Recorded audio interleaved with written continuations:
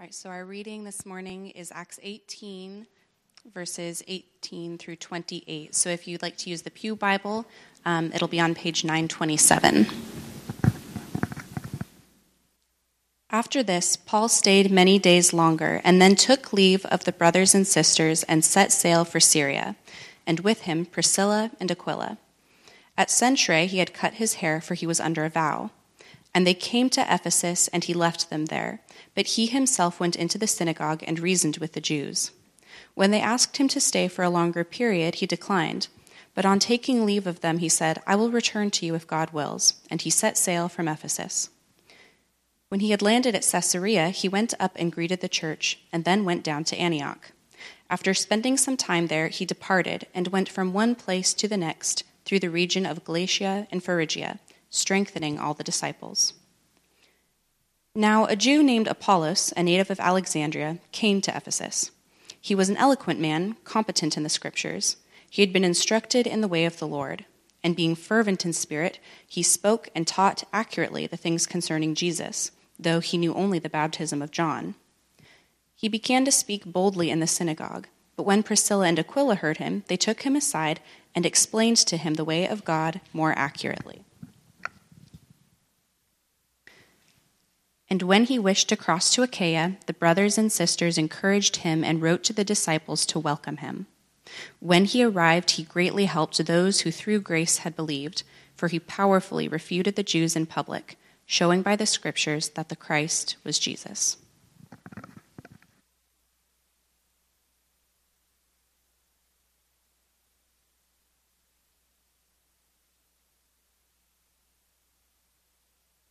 Well, a few years ago, I almost threw my binder on the floor. I got a nice compliment.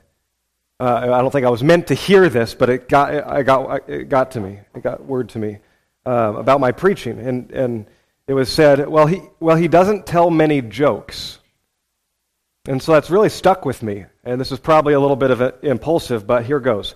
What do a haircut, a preacher, and an old Italian couple have in common? Let's look and see. There's a reason I don't tell many jokes. Honestly, to say it with a slightly different tone, it's not a joke, really. What do a haircut, a preacher, and an old Italian couple have in common? Besides Acts 18 through 28, maybe nothing. I love passages like this one. You know, most commentaries that I read and have looked into use these verses kind of as transition from one story to the next. End of Paul's second missionary journey to the beginning of his third. Interesting that Luke so casually speaks of this transition when this would have been probably about 1,200 miles that Paul journeyed just in these verses as he moved, and then who knows how many weeks or months in between this storyline. I found no sermons preached exclusively on these 11 verses, and most of the commentaries, as mentioned, just spoke of cursory comments. So it makes me think there's something here to be mined. What gems can be mined out of passages like this one? This isn't walking along the beach and picking up shells. This is diving for pearls. It's that kind of work. And I think there's a phrase in here that will glue it together. I'll center on the phrase in verse 25.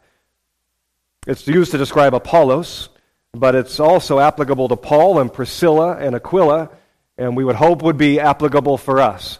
If not by the end of this sermon, then it would be growing to be applicable for us as we grow in Christ. It's this phrase, fervent in spirit. Zeion to pneumati. First, if you look at that Greek phrase, there's an article before spirit, which seems to be dropped in most English translations, so that a direct translation would be fervent in the Spirit. And whenever most often when the article shows up before Spirit in the New Testament, it is referring to the Holy Spirit. The word holy doesn't show up in the Greek here, But I do believe that this means, in describing Apollos, that he was fervent in the Spirit, which still could mean his own spirit. But I do believe it's the Holy Spirit that Luke was trying to articulate here. A second note is that this word that's translated fervent is literally boiling. Boiling. So we could say the phrase boiling in the Spirit. And I think it makes you pause and look at it a little bit different. What is Luke communicating to us? When many of us, perhaps most of us, are spiritually lukewarm at best, what does it look like to be boiling in the Holy Spirit? And I think these four servant leaders of the early church show us, and there's some insights to be drawn from them as they point us to Jesus, because truly, if anyone was fervent, boiling in the Holy Spirit, it was Jesus. But these four servants of the Lord are also following in his model.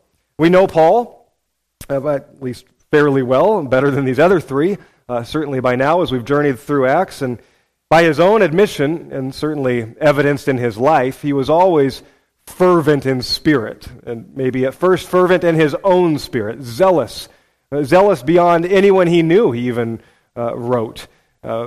Before Jesus saved him, he was zealous to the point of persecuting the church. But really in his own spirit, and what drove him. When Jesus saved him, he becomes zealous in the Holy Spirit, relentless in his pursuit of the lost and his preaching of the word.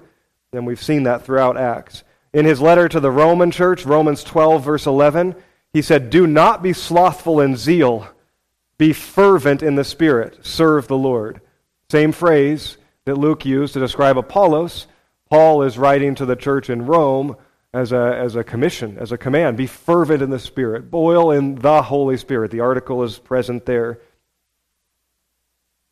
Meanwhile, in the passage we're looking at, Paul is getting a haircut. At Cenchrea, he had his hair cut, for he was under a vow. And that's all we're told. So what does that have to do with fervency or boiling in the Spirit? And we do have to make some guesses here because we're not told the rest of the story. But this is, I think, best guess, like a Nazirite vow. Numbers chapter 6 speaks of voluntary vows for a season, for a time unto the Lord, for worship. We might think of it like a Lenten season vow. Maybe similar to a fast, but in the case of a Nazirite vow, it was to abstain from alcohol, maybe to abstain from other things or other pleasures for a season, truly voluntary, to worship the Lord, to devote time to Him, and maybe as a reminder, but a part of the Nazirite vow was that you would let your hair grow. It says the hair on the head, which does include the beard for men. So for however long that season went, you wouldn't cut your hair. And then at the end of that vow, you actually, in those days, were required to go to Jerusalem to complete the vow, to offer sacrifices, to have your hair cut, and the hair would even be burned. Not a pleasant smell. I'm guessing something like this was what Paul was under, what vow he voluntarily put himself under. He's not cutting his hair, so he has his hair cut at Cenchrea. The vow is over. So again, these are best guesses, but I believe we could infer that Paul made this vow while in Corinth. And I believe as a response to God's faithfulness to him. Remember in the passage we looked at last week, Jesus showed up in a vision to him and said, "I will care for you. I'll provide for you. Do not be afraid. Continue to speak. In this city, you have my protection. No one will harm you." Yeah, you'll face opposition, but no one will harm you. He kind of gave him this peace license to continue to preach in Corinth. And so Paul remained 18 months. But that seems like a good amount of time for hair and beard to grow, so he was in need of a haircut and a shave. That's my best guess, and I think there's some corroboration that we could look at there. Regardless of exactly how long or what he was vowing, he completed the vow when he left Corinth, and so he had his hair cut and worshiped the Lord by giving thanks for his provision. This is in no way legalism. Paul would never have put himself back under the law as if this could earn God's favor. This wasn't a bartering thing between him and God. God if you'll do this, I'll do this. That's never the way we would treat these kinds of vows. And really, so as so much of our faith and our walk with Jesus is about the heart, you could enter into a fast or a vow or a Lenten season in a truly religious way, in a truly, God, if you're good, you'll see my actions and then therefore you'll respond like this.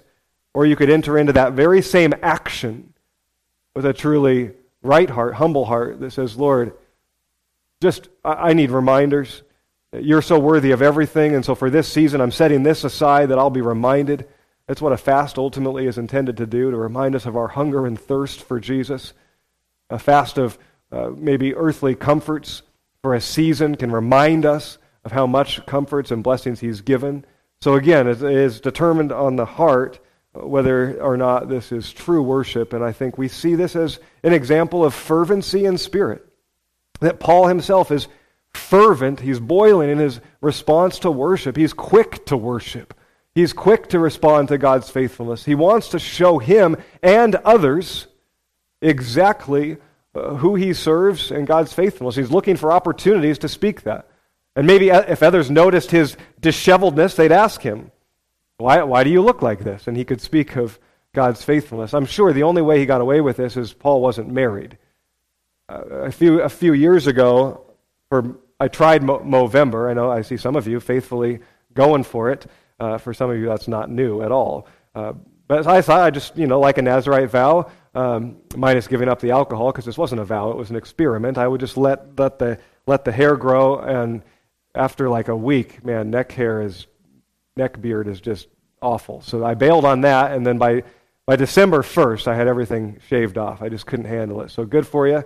Who keep the flavor savors, but not this guy. My wife had something to do with it, yeah.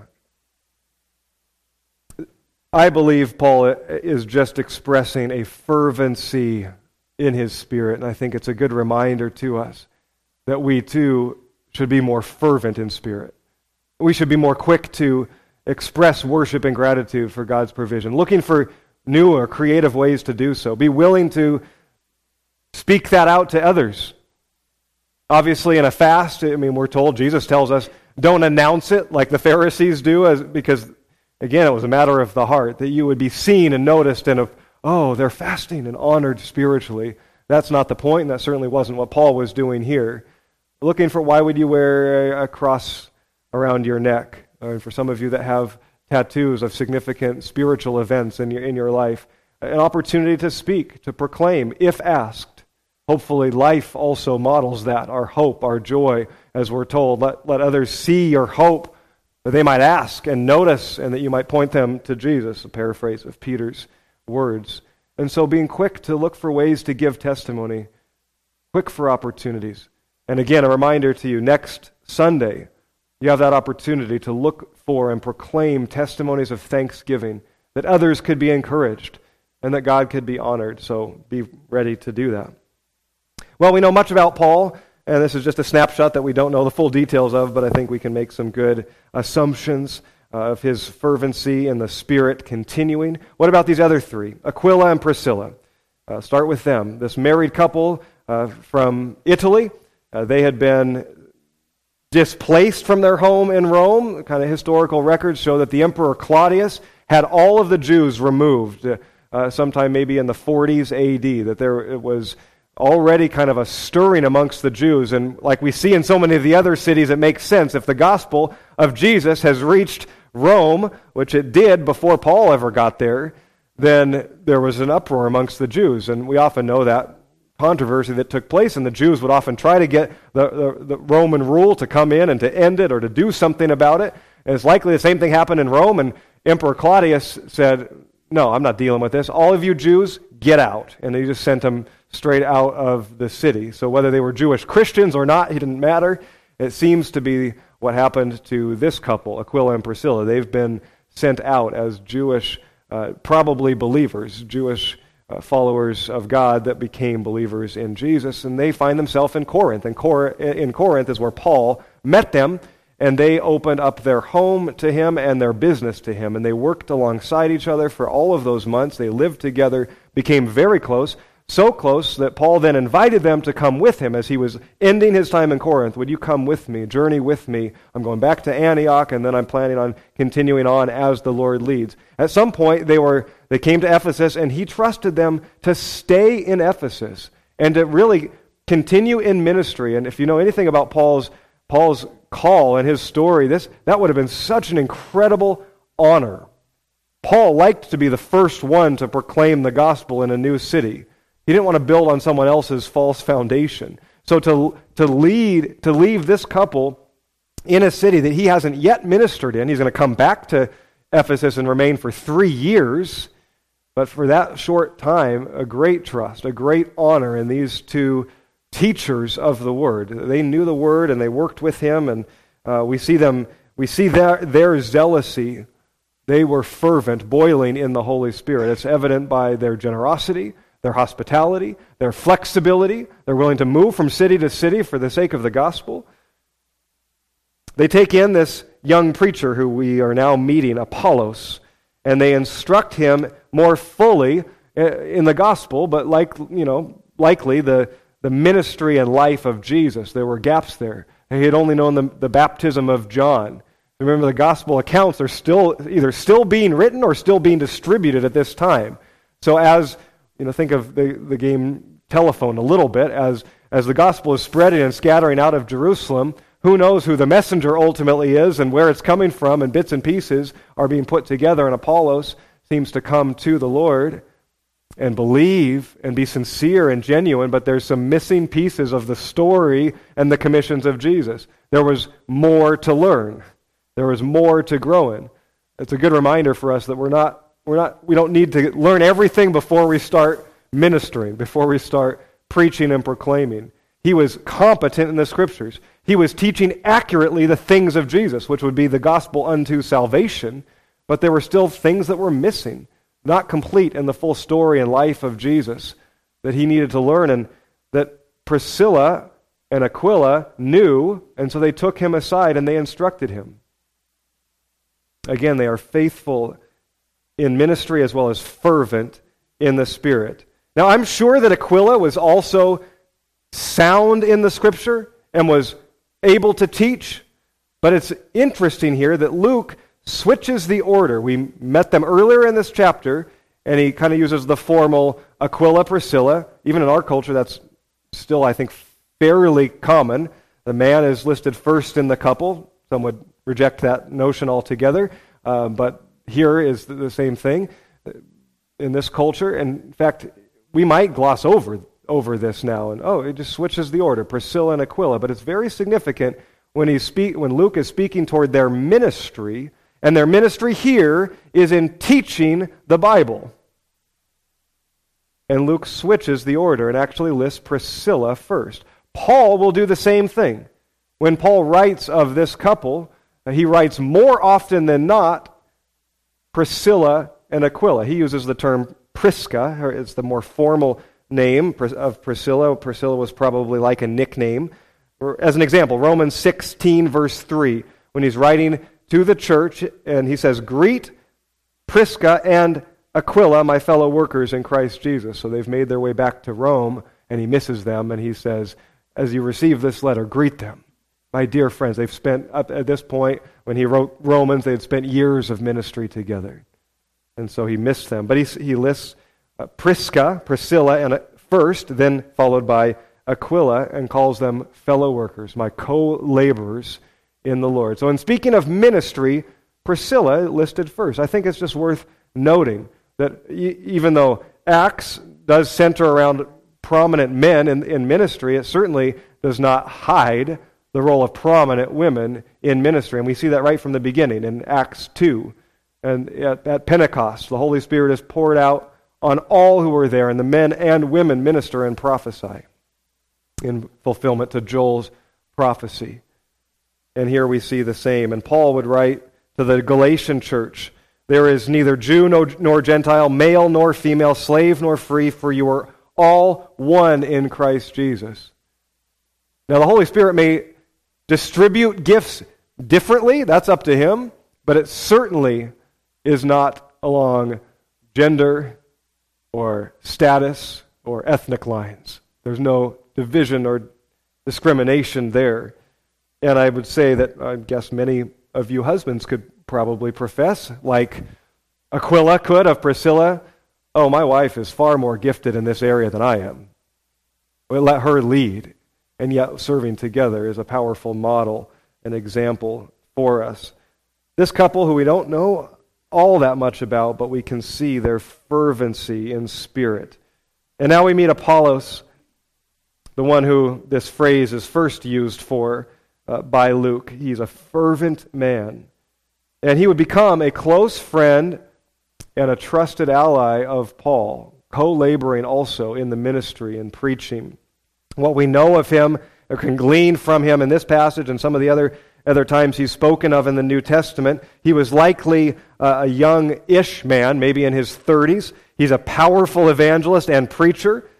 We know he's Egyptian, and that might come as a surprise for some. He's from Alexandria, so northern Africa, so get that picture in your mind of Apollos. So maybe you've read through Scriptures a number of times and read this name and put your own bias on who he was. He was an Egyptian man, highly educated, as Alexandria was known for its schools and philosophies and study, a very renowned city.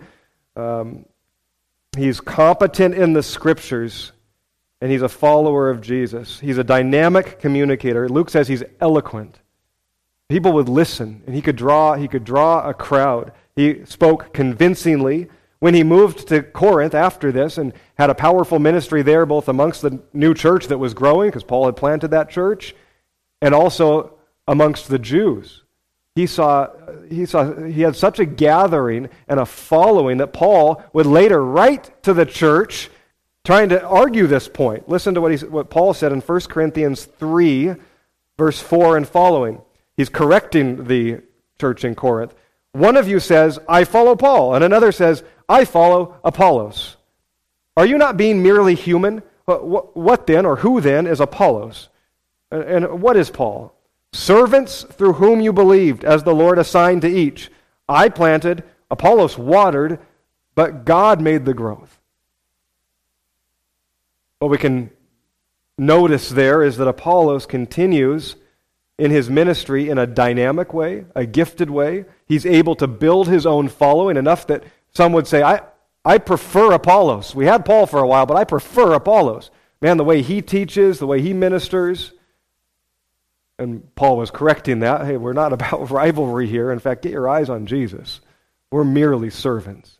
But we know in this character of Apollos that he is a dynamic crowd attractor, bold, unafraid to preach publicly, so fervent in the Spirit, to be sure. But notice this. I think this is one of the gems to be mined out of this passage, the pearl that is worth the dive. What sets Apollos apart from so many other bold, dynamic, convincing, crowd-drawing preachers is his humility. In fact, I would say being fervent in the Spirit. That phrase cannot be used to describe someone who lacks humility.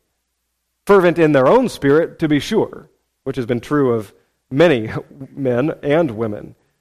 But fervent in the Holy Spirit, by definition, means it's not about us, but another who's working through us. And you say, well, maybe isn't that a stretch? Isn't that a leap? I don't think so. Apollos, this young, dynamic, educated, attractive man, in many ways at the same plane as Paul. He was willing to learn from this older Italian couple. And it's true, we don't know how old this couple is. We can joke about it because Priscilla's name actually means ancient.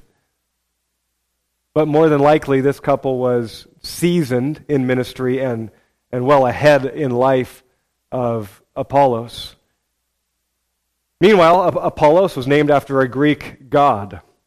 And so add to that his boldness and his dynamic personality and his gifts. He was educated more formally than Priscilla and Aquila would have been. They didn't have any special degrees or initials before or after their name, and maybe Apollos did.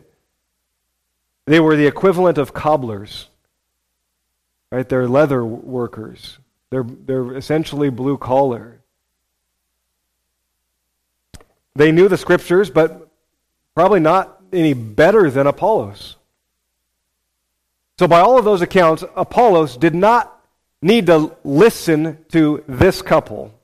And I'd say a prideful man wouldn't have. Who are you to teach me? I look at your ministry, look at mine. Look, who are you attracting? Look at me. And Apollos does none of that. He goes, he hears, he receives. He actually is willing to learn, to know that there's more that he doesn't yet know, especially about Jesus, and he's hungry and thirsty for it.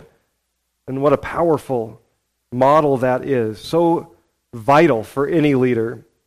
Author and pastor Aubrey Malphurs kind of famously has said, if you're done learning, you're done leading. Our world may call it a growth mindset, but the Bible shows it to be fervency in the Spirit. Humility and perspective working together. That there's always more to learn. We've never arrived. If you need to pray, and this is a good prayer, Lord, teach me humility, He will, but you're not ready to lead others. Until you learn a deeper measure of Christ's humility, recognizing that all we have and all I am is from God and God alone, and the only hope I have is through Christ and the power of the Spirit. Until that's been learned, and I can't say there's one way to learn that, but it has to come somehow through the end of ourself, a full dying to self. Until that happens, you're not ready to lead others. Many do. The better prayer would be, God, keep me humble. Keep me humble. Add to my humility, Lord, boldness. Please give me this boldness. There's nothing wrong with boldness and courage and being dynamic or eloquent, being able to teach or attract. There's nothing wrong with those things. But Lord, may those things be added to the humility you've taught me. Paul would model this throughout his life, as bold as he was and sometimes direct and confrontational as he could be. When he speaks to the Ephesian elders, Acts 20, not quite there yet, he'll say, I've admonished you. Remember this. I admonished you for years with tears. Remember, you saw my heart. You see me. Both in speaking the truth in love, in grace, in humility. When he wrote back to the Philippian church, it may not be the first letter he wrote to the church in Philippi, but it's the one we have in the Bible.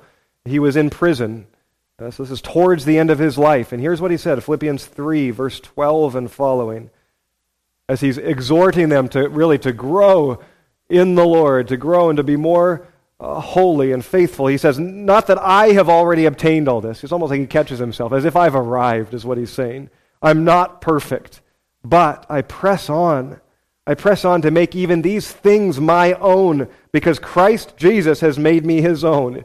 He's so worthy of pursuing, is what he's saying. Brothers, I do not consider that I have yet made it my own. I have not arrived. I have not achieved it. But one thing I do, forgetting what lies behind, I strain forward to what lies ahead. I press on toward the goal for the prize of the upward call of God in Christ Jesus. Let those of us who are mature think this way. Isn't that amazing? He doesn't say, because you're immature, you need to grow so much. He says, those who are mature need to grow so much. Those who are mature actually have this mindset that, man, I've barely come anywhere, and God has taken me so far. But isn't that kind of old cliche true, that the more you know, the more you know you don't know? Sorry for you 15, 16-year-olds in the room. This is not the time of life when you know everything. We all think we do, though, don't we? Even sadder is the one who never grows past that. God, keep us humble, keep us growing, that at the end of our life, we could speak like this, like Paul. After all that he had done and accomplished, as close as he walked to Jesus, as most of us would say, if I could be anything like Paul, and Paul is saying, I've got so far to go. Keep on striving. Keep on going. The time is short. It's such zealous humility. It's fervency in spirit. We see it in Paul. We see it in Priscilla and Aquila. We see it in Apollos. Maybe expressed in slightly different ways, but that same heart that is hungering and thirsting after the Lord and striving for Him. Now remember that fervency, boiling, boldness, and humility, they must come together. Really, one without the other is of very little use. They must come together. I'd say one without the other makes us lukewarm. Not boiling, but lukewarm. Jesus would say to his church, this is Revelation chapter 3, verse 16, to the church at Laodicea, so because you are lukewarm, and you're neither hot nor cold, I will spit you out of my mouth. For you say, I am rich, I have prospered, I need nothing. But you do not realize that you are wretched, pitiable, poor, blind, and naked. Yikes. But if we end there, we miss the gospel. Those are Jesus' words. Those are hard words, a hard rebuke. We sometimes need hard words to make our hearts soft. But if we end here, it kind of sounds more like get your act together news. Wake up news. Work harder news. Be more fervent. Give more to missionaries. Do more religious activity. Read and study your Bible more. That's kind of all the places we go if we end there, and that's not where Jesus ended. If we need the reminder or the rebuke that we are lukewarm, that we are not boiling in the Spirit or fervent in our spirit, we are falling short, not falling short of the model set before us by these men and women, though it's a good model, but falling short of the call that Paul talked about, the upward call of God in Christ Jesus, that we are living lukewarm. There's very little in our life that's spiritually boiling. If we need that reminder, and if we have received that, then we also need to hear the rest of his words. We need to hear the gospel. Those whom I love, Jesus goes on, I reprove and I discipline. The reason he speaks that way is because he loves us, and he will not leave us in a place of lukewarmness. Be zealous and repent. Be fervent and repent, or fervent in your repentance. Behold, kind of the famous verse that we often pull right out of context. Behold, I stand at the door and knock. If anyone hears my voice and opens the door, I will come in to him and eat with him and he with me. Maybe we should do all those things I mentioned. Give more generously, read and study our Bible more, serve others, have our eyes open, be more fervent. Okay, maybe we should do all of those things, but not if the motivation is to please the Lord and earn his favor and to avoid hell. Let's say that a different way. Not if the motivation is to simply fill a role, a mold, or to say, well, this is what God demands, then I will be that. I can be that. To live this way, then I know that I'm good. I'm safe from the dangers of hell, because I won't be spit out of God's mouth. The reason that Paul and Apollos and Aquila and Priscilla were fervent in the Spirit is because they'd met Jesus and been amazed by him. They were continuing to see Jesus at work and be amazed by him. That's what was motivating them toward their fervency, toward their work, and that must be what motivates us.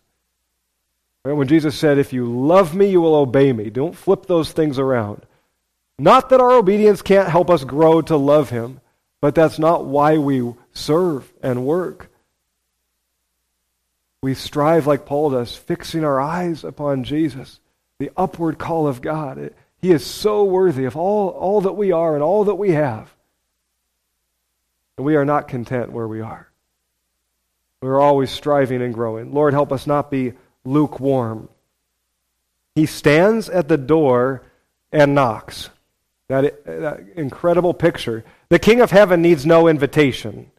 Kind of the famous picture that I know I had hanging in my house. I wonder if you did of Jesus, of white guy, long hair Jesus. So take that with a grain of salt. But the picture of him knocking at this door that has vines over it and no doorknob. That door looks like it hasn't been opened in a long time, and that there's no way to open it from the outside, is kind of the author's illustration. The King of Heaven does not need an invitation into our life, and yet he is often asking for one. He is often positioning himself, waiting for us to invite him in. A good but scary prayer is, Lord, break down that door. I don't even know if I can open it or will open it. But where we are able to open the door to our heart, he comes in to fellowship with us. And by the way, there's probably some house cleaning that he needs to do first, that we need to invite him to do. Maybe we're not opening that door because the house isn't clean. You have this friend or this neighbor who says you invite over often, and they say, I'll invite you, but my house is not prepared and not equipped and not ready for you to come. Maybe that's the reason we don't open the door. What have we so invited into our home, our heart? Maybe the heart is full. It's full or it's cluttered and there's no room and we're not prepared. We're not ready to clean. And maybe something slightly different. There's so much noise that we've invited or allowed into our life that we can't even hear the knock at the door. And meanwhile, Jesus is there, knocking and ready. And if we think that our house is ever able to be fully kept and prepared for Jesus, we'll never open that door. And so Jesus, come in and help me clean house. That we can fellowship and dine at this table. You have the prominent seat. Lord, thank you.